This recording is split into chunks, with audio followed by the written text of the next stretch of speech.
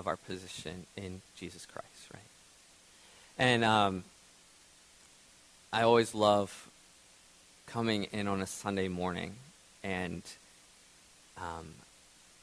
Corey and I faithfully take a moment to pray, before, and you can tell Corey comes in like just seeking, like, all right, God, what is it this morning?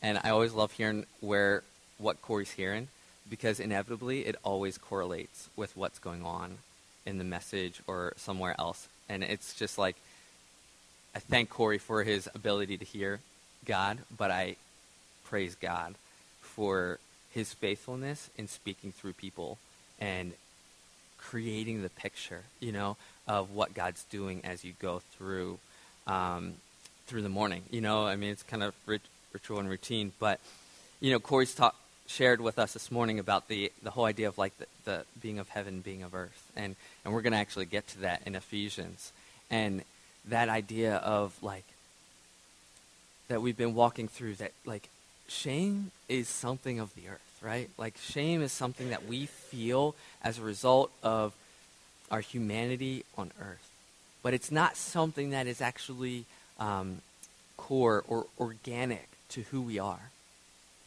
because we are of heaven, right? And so we are to be aware of that relationship and of that ability to be free from shame in our life because of our relationship with God the Father. And it's just really cool to see, how God brings this all together. So we're going to look first at Genesis chapter 3. And I'm going to be kind of bouncing around, but most of the scriptures are up on the screen. But if you have your Bibles, I do invite you to turn to Genesis 3. We're going to pick up at verse 7. Most are probably familiar with the account of the fall of Adam and Eve and their choice to partake of the fruit. But we're going to just kind of look and pull some thoughts out of here. So I'm going to pick up and read 7 through 11 of chapter 3 in Genesis. It says, "Then the eyes of both were opened, and they knew that they were naked. And they sewed fig leaves together and made themselves loincloths. And they heard the sound of the Lord God walking in the garden in the cool of the day. And the man and his wife hid themselves from the presence of the Lord among the trees of the garden. But the Lord God called to the man and said to him, 'Where are you?' And he said, 'I heard the sound of you in the garden, and I was afraid, because I was naked and I hid myself.' He said, 'Who told you that you were naked? Have you eaten of the tree of which I commanded you not to eat?'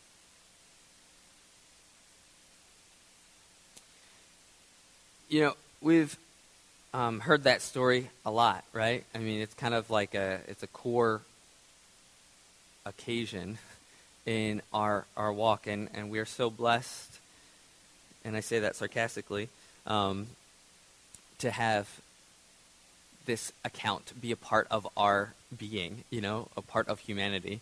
But even that account of it, right, from that very moment, God's redemptive work begins. And so we can praise God for that.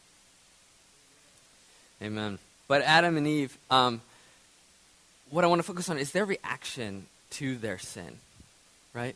They partake of something that they know, and both sinned in their own way, right? And so they're both responsible. And they partake of this fruit, and immediately their eyes are opened, and the thing that they notice is their nakedness. Now, some scholars point out that,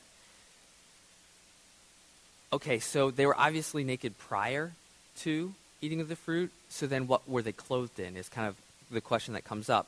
And what some scholars think is that they were clothed in light, right? Which is a pretty cool idea and thought. And there's some evidence that supports that. We look at Moses, and when he went and he communed with God on the top of Mount Sinai, he would come down and his face would glow, right, because of the presence of God. And we know that they walked in the cool of the evening, cool of the day, with God. And so they were with God often. And so it would kind of make sense. And God is light, right? And they were created in God's image. And so there's a lot of connections there that this could be a very educated hypothesis, right?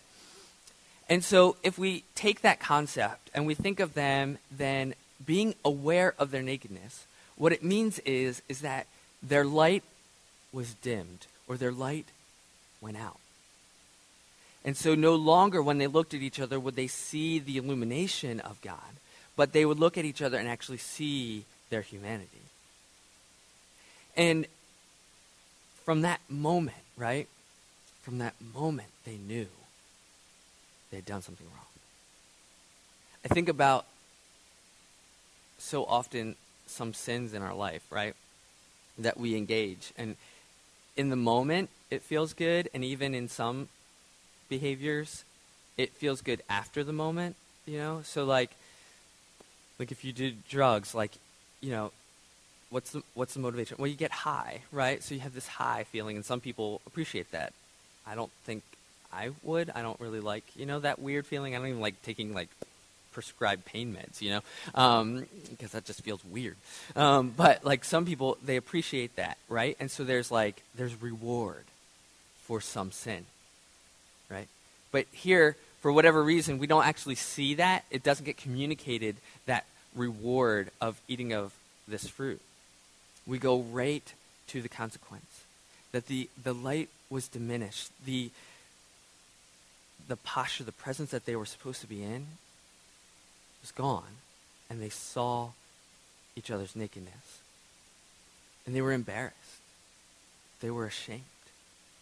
And we know that those emotions were probably a part of their response, because what do? They cover their nakedness, right? Now, they would have no idea that what we think is the sensitive parts of our nakedness would be something that they have to cover. But that's what they cover, right? And they use fig leaves. If you ever felt a fig leaf, it's not very smooth. It's not very comfortable, right? It's actually kind of prickly and uncomfortable. Obviously, they're not very good with clothing and design. And so that obviously has evolved as well over time. But they know that they're not in their right posture. They're not in their right image. They're not reflecting their Father in the way that they have. And so in human effort, by their own strength, they try to compensate. And so often in our own life, when we have sinned, we often try to compensate, right? We make excuses, we find justification. All this, we try to compensate because that's kind of our second nature now, right? And so just like Adam and Eve, we find that is true in our own walk. It's true in our own life. And that's okay.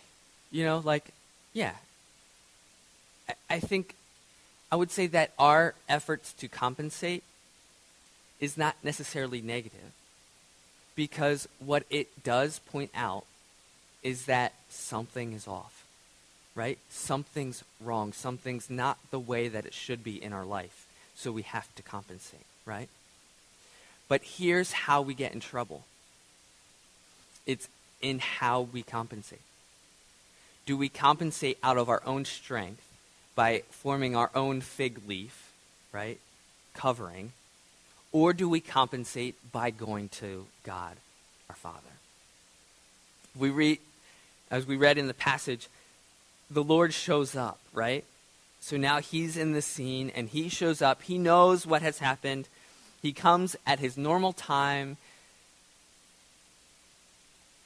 And now there's no law, there's no grace. It's just God in relationship with Adam and Eve. That's what they have right now, right? So this is like pre-Old Testament law, pre-death, Christ's death on the cross. They just have their relationship. And God shows up. He doesn't get angry with them. He doesn't condemn them. He doesn't go off and kill them like so many times in the Old Testament when we have the law is the justification for the sins of the Israelites. No. He engages in relationship. He comes to them and he says, where are you? Right? He's asking questions. It's invitational. From the very beginning, they have removed themselves from the presence of God. And God comes back and he invites them back in by asking them where they are. And it's their choice now what they want to do. And Adam and Eve, you can kind of like picture this, right? They kind of stay in hiding. And they say, I heard the sound of you in the garden and I was afraid because I was naked and I hid myself. All of a sudden, inappropriate fear is now a part of their emotions.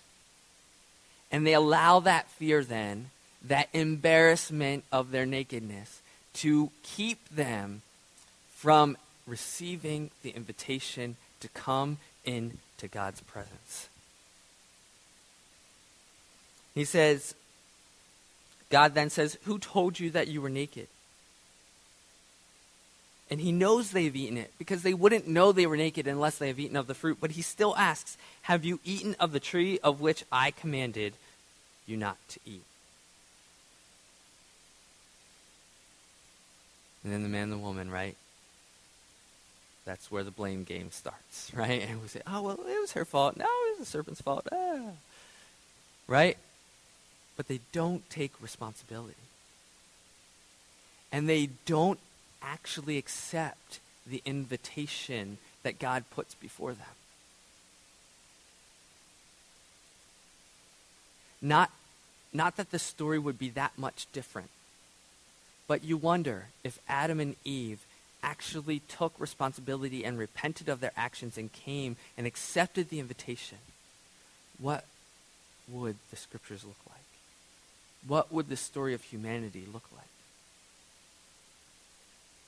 We would still need a Savior because the sin had occurred, right? So there would still be that natural consequence. So I'm not saying that we wouldn't have Jesus Christ in the role we do.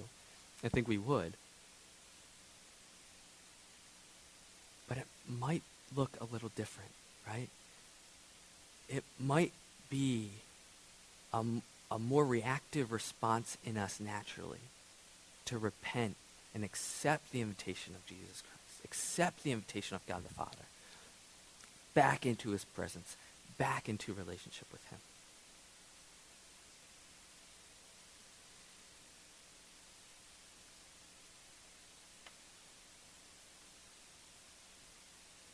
Scholar says,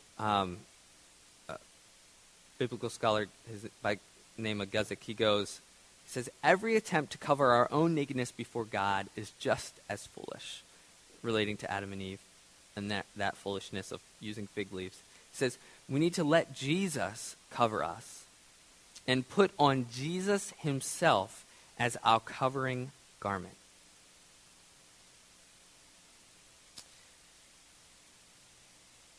Covering our own sin as foolishness made me think of lying.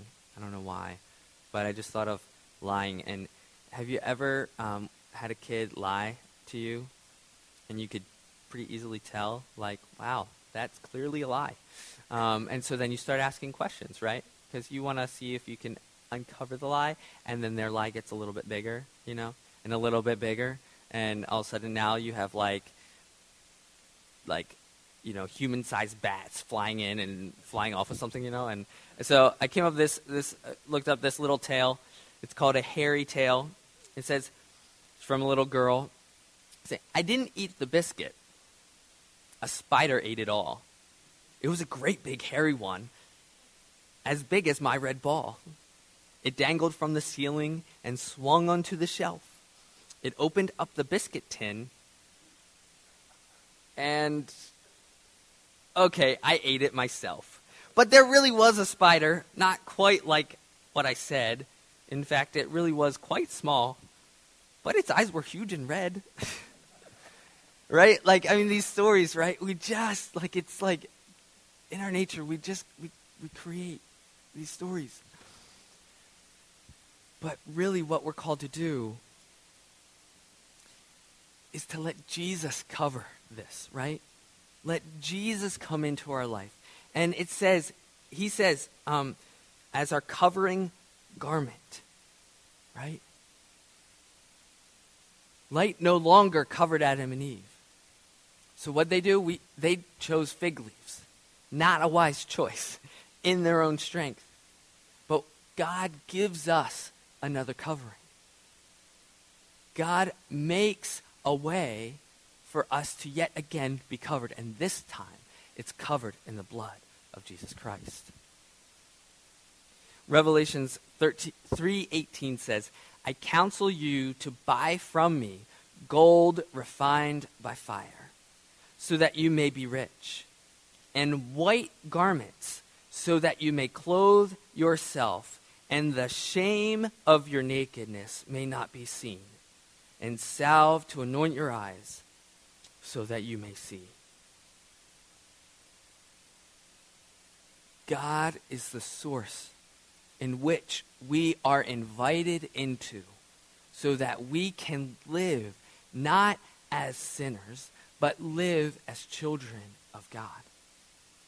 And he provides, God our provider, he provides the things that are missing because of our choices to eat of the fruit of knowledge of good and evil.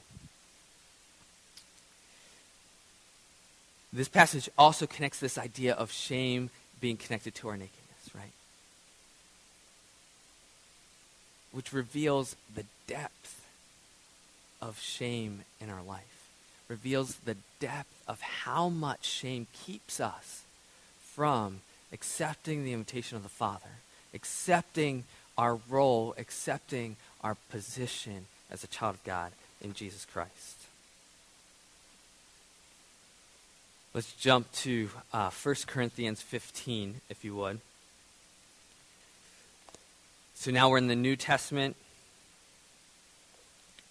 This is where we can look at our plight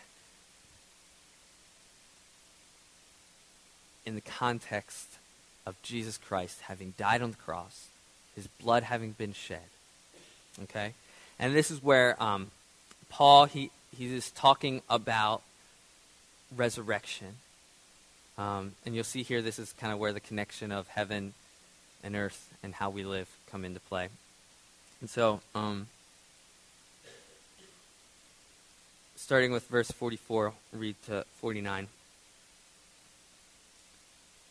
It is sown a natural body. It is raised a spiritual body.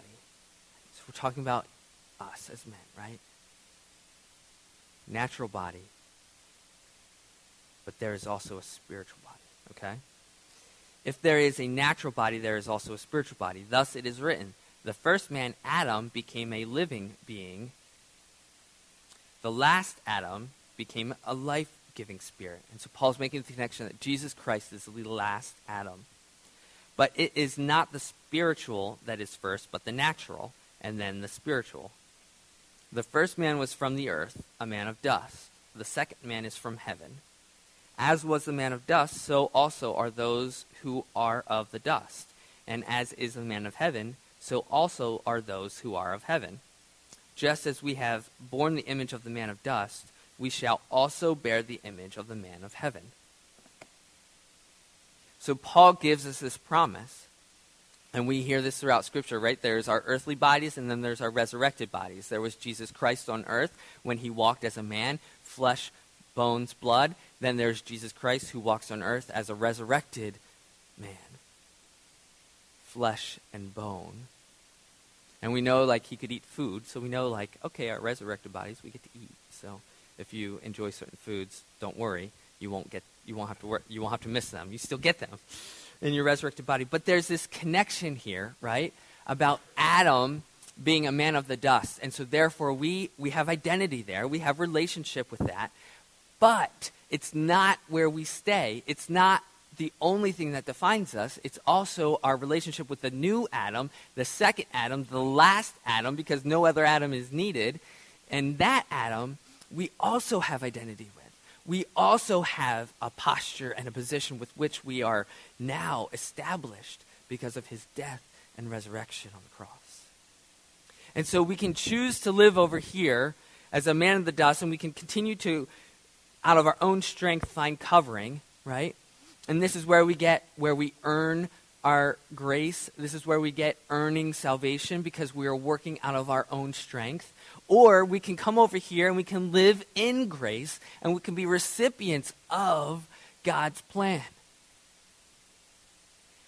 And whether we're in our resurrected body or not, this is available on earth, right? And Paul points to the fact that this is what is for us, right? Our resurrected selves, where we are free from that old body made out of dust, and we are then embracing our new body, which is of heaven. That's kind of an ultimate goal. That's something to look forward to. But we're not stuck there while on earth. But we are on this progression. We are on this journey towards this, right? Sanctification is the process by which we are made holy. That is the process which we live out on earth. And here's how we can experientially validate that, right? And that's because there may be a sin that you have struggled with in your life. There may be a experience which has impacted you and caused a wounding in you. If there was no progression, we would stay stuck in that sin. We would stay hurt by that wounding. But our sin, we can have forgiveness for. Our healing, we can our wounding, we can have healing for. And so there are things that are available to us on earth in our current posture that allow us to more fully embrace an invitational relationship with Jesus Christ, that we can walk closer to our resurrected selves than our earthly dust self. Right? Does this make sense? Are you following? Okay. So let's go to the next book, 2 down, look at Ephesians. And I'm going to kind of present the theological point that makes this all possible. Okay? And I'm going to read verses 11 to 22, and I'm going to invite you to stand for this reading.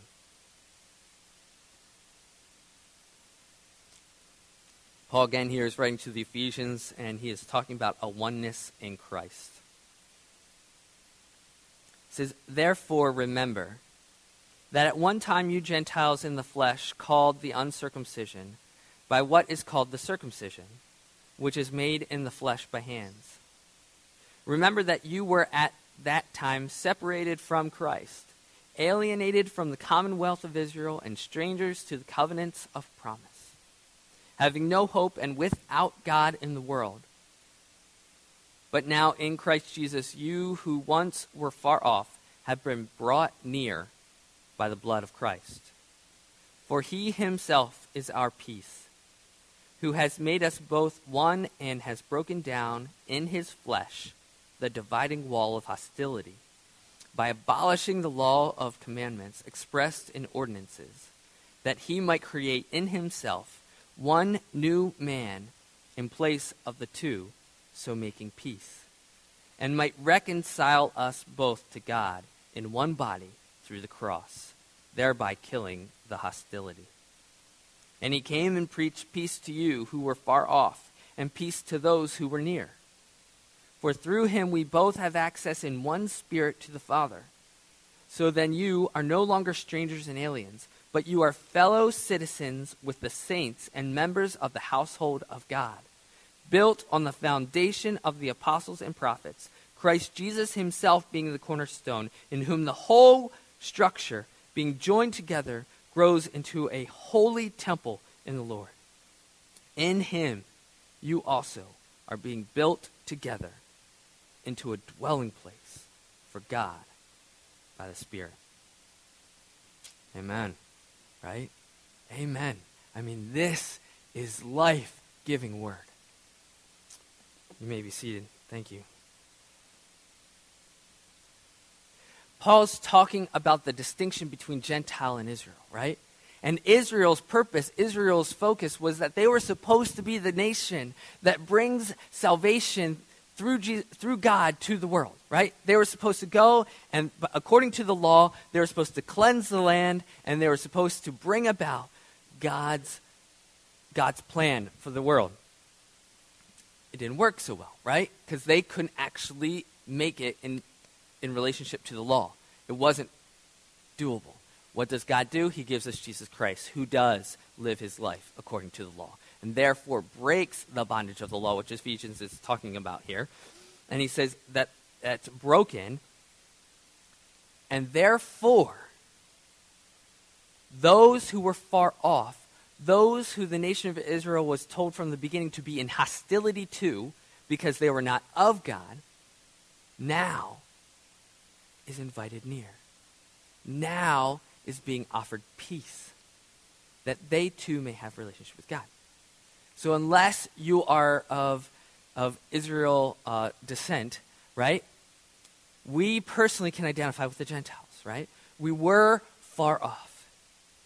And we can even make it a new analogy into our contemporary world. Those who do not know Jesus Christ are far off, and those who do are near.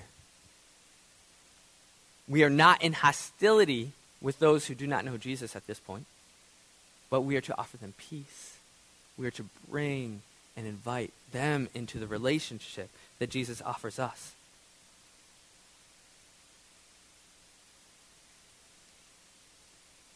But this is all possible because of this one phrase. He says, verse 16, and might reconcile us both to God in one body through the cross. Reconcile.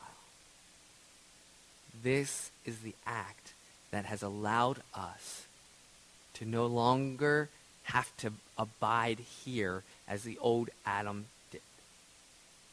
But we are now reconciled, which gives us the ability to walk covered by the grace of God, wearing the garment that covers our nakedness, that brings about no shame, because it is Jesus Christ's garment on us. It is for us, so that we may live as sons and daughters of Jesus Christ. We were reconciled. Like Jesus already died on the cross. He already was buried. He already rose. So the reconciliation has happened. Our posture has changed because of Jesus Christ. And we get to live in that knowledge. We get to live in that truth. And what that means is that no more should we be concerned about things of this earth in a way that is of a human mindset. But we should be concerned about the things of this earth in a way that is of our God's mindset. So what does this mean? Let's think practically about this. Probably say a decade ago, maybe a little bit longer, we hear amongst church culture worship wars, right? The war of worship. How is that logical, right? But it was a reality. And in some churches, still is a reality. No, I do traditional. No, I do contemporary. Cool. You're allowed to have your preference, right? But what mindset is that, right? That's an earthly mindset. Because what Paul is making the point here is it's not about circumcised or uncircumcised, right? That was a distinction about who is holier and a physical expression, and it ignored the heart. Praise God, there are people who love to worship God with traditional music. And praise God that there are people who love to worship God in contemporary music. End of story. Right? Like there are enough people not worshiping God that those who are worshiping God, why are we fighting about it? We should be celebrating that people love to worship God. And this should be a goodness, a good thing. And yet we get so caught up in this earthly perspective, right? I mean, how many churches, it's like ridiculous, but it's so awful at the same time that I've actually heard churches splitting over the color of carpet that they put in the sanctuary. Like, praise God that you have a sanctuary to worship in, let alone you get to carpet it, Like, praise God for how he has provided. Not fighting over these things, right? Because we are brothers and sisters in Christ. We are a part of a family. And so when our personal preference, when our opinion of what is the best way to worship God comes in between the perspective and comes in between our relationship with our brothers and sisters, then we are functioning out of an old self. Because the new self says, no, we are one in the Spirit. And it may mean that we need to look beyond a certain situation or look beyond a certain scenario. But we do it on account of the oneness in Jesus Christ. We do it because we understand how loved we are in Jesus Christ. We do it because we recognize that the body of Christ is something that we are called to pour into. And if I take my stance on what my preference or opinion is, then I am not pouring into the body, but I am asking the body to acquiesce to me. And that is not the posture God calls us into. It's not the posture for which Jesus Christ died on the cross. And so in these moments, right, because we all have them, right? I have it too. Because it's just there. It's really easy to get self-focused. I think about this with my kids. Like, no, I'm their father. I need to actually think about them and pour into them, because I get tired. I get frustrated. I make poor choices and I get overworked. And so then I don't have the time or the energy for them that they deserve or need, right? And so I get selfish, and then I say, let's watch a little TV because we could just sit there and be together, right? And then I want to watch something that I want to watch, not something they want to watch. And it just goes on and on, right? Because we can really get that way. But what happens? If you think about it, when we get selfish, when we get in that place, we actually look like Adam and Eve hiding behind the trees, right? Because a selfish place is a very isolating place. It's a very lonely place because there's only space for self. But when I'm thinking in terms of who I am in Jesus Christ, when I am thinking selflessly, then it's actually a very inviting space. It's a very receiving space. And it's a very healthy place to pour into the body of Christ. It's also something that we get modeled for us when we see a brother and sister in that space, because we all ebb and flow, we all come in and out of it, that it's not about calling them out of it, but it's inviting them back into the relationship of the body. Just like God walked in the garden and invited Adam and Eve back into the communion and the walking with him, it is the body of Christ who gets to do the same for each member of its body. That as we see them making choices that are asking the body to acquiesce to them, the body gets to say, hey, why don't you step back into the body and join us again? We want you here. That's a very isolating place. Why don't you come and join us? Come see where God's taking us. Come see where the oneness of the Spirit is.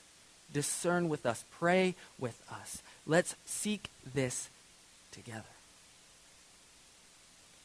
And that's available in our current context because we have been reconciled to God through Jesus Christ on the cross.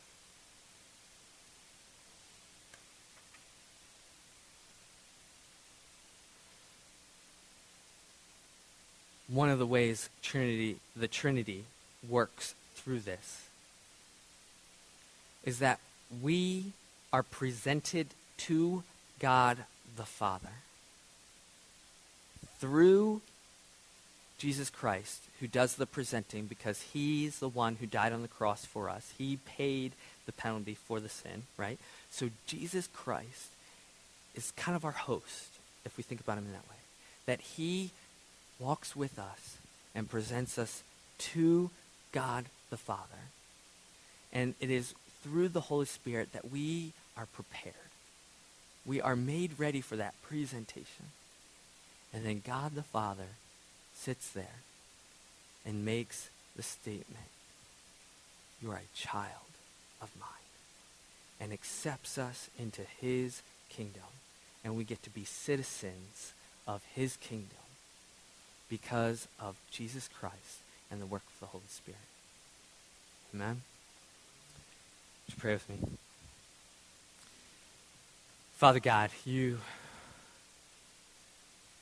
are fascinating.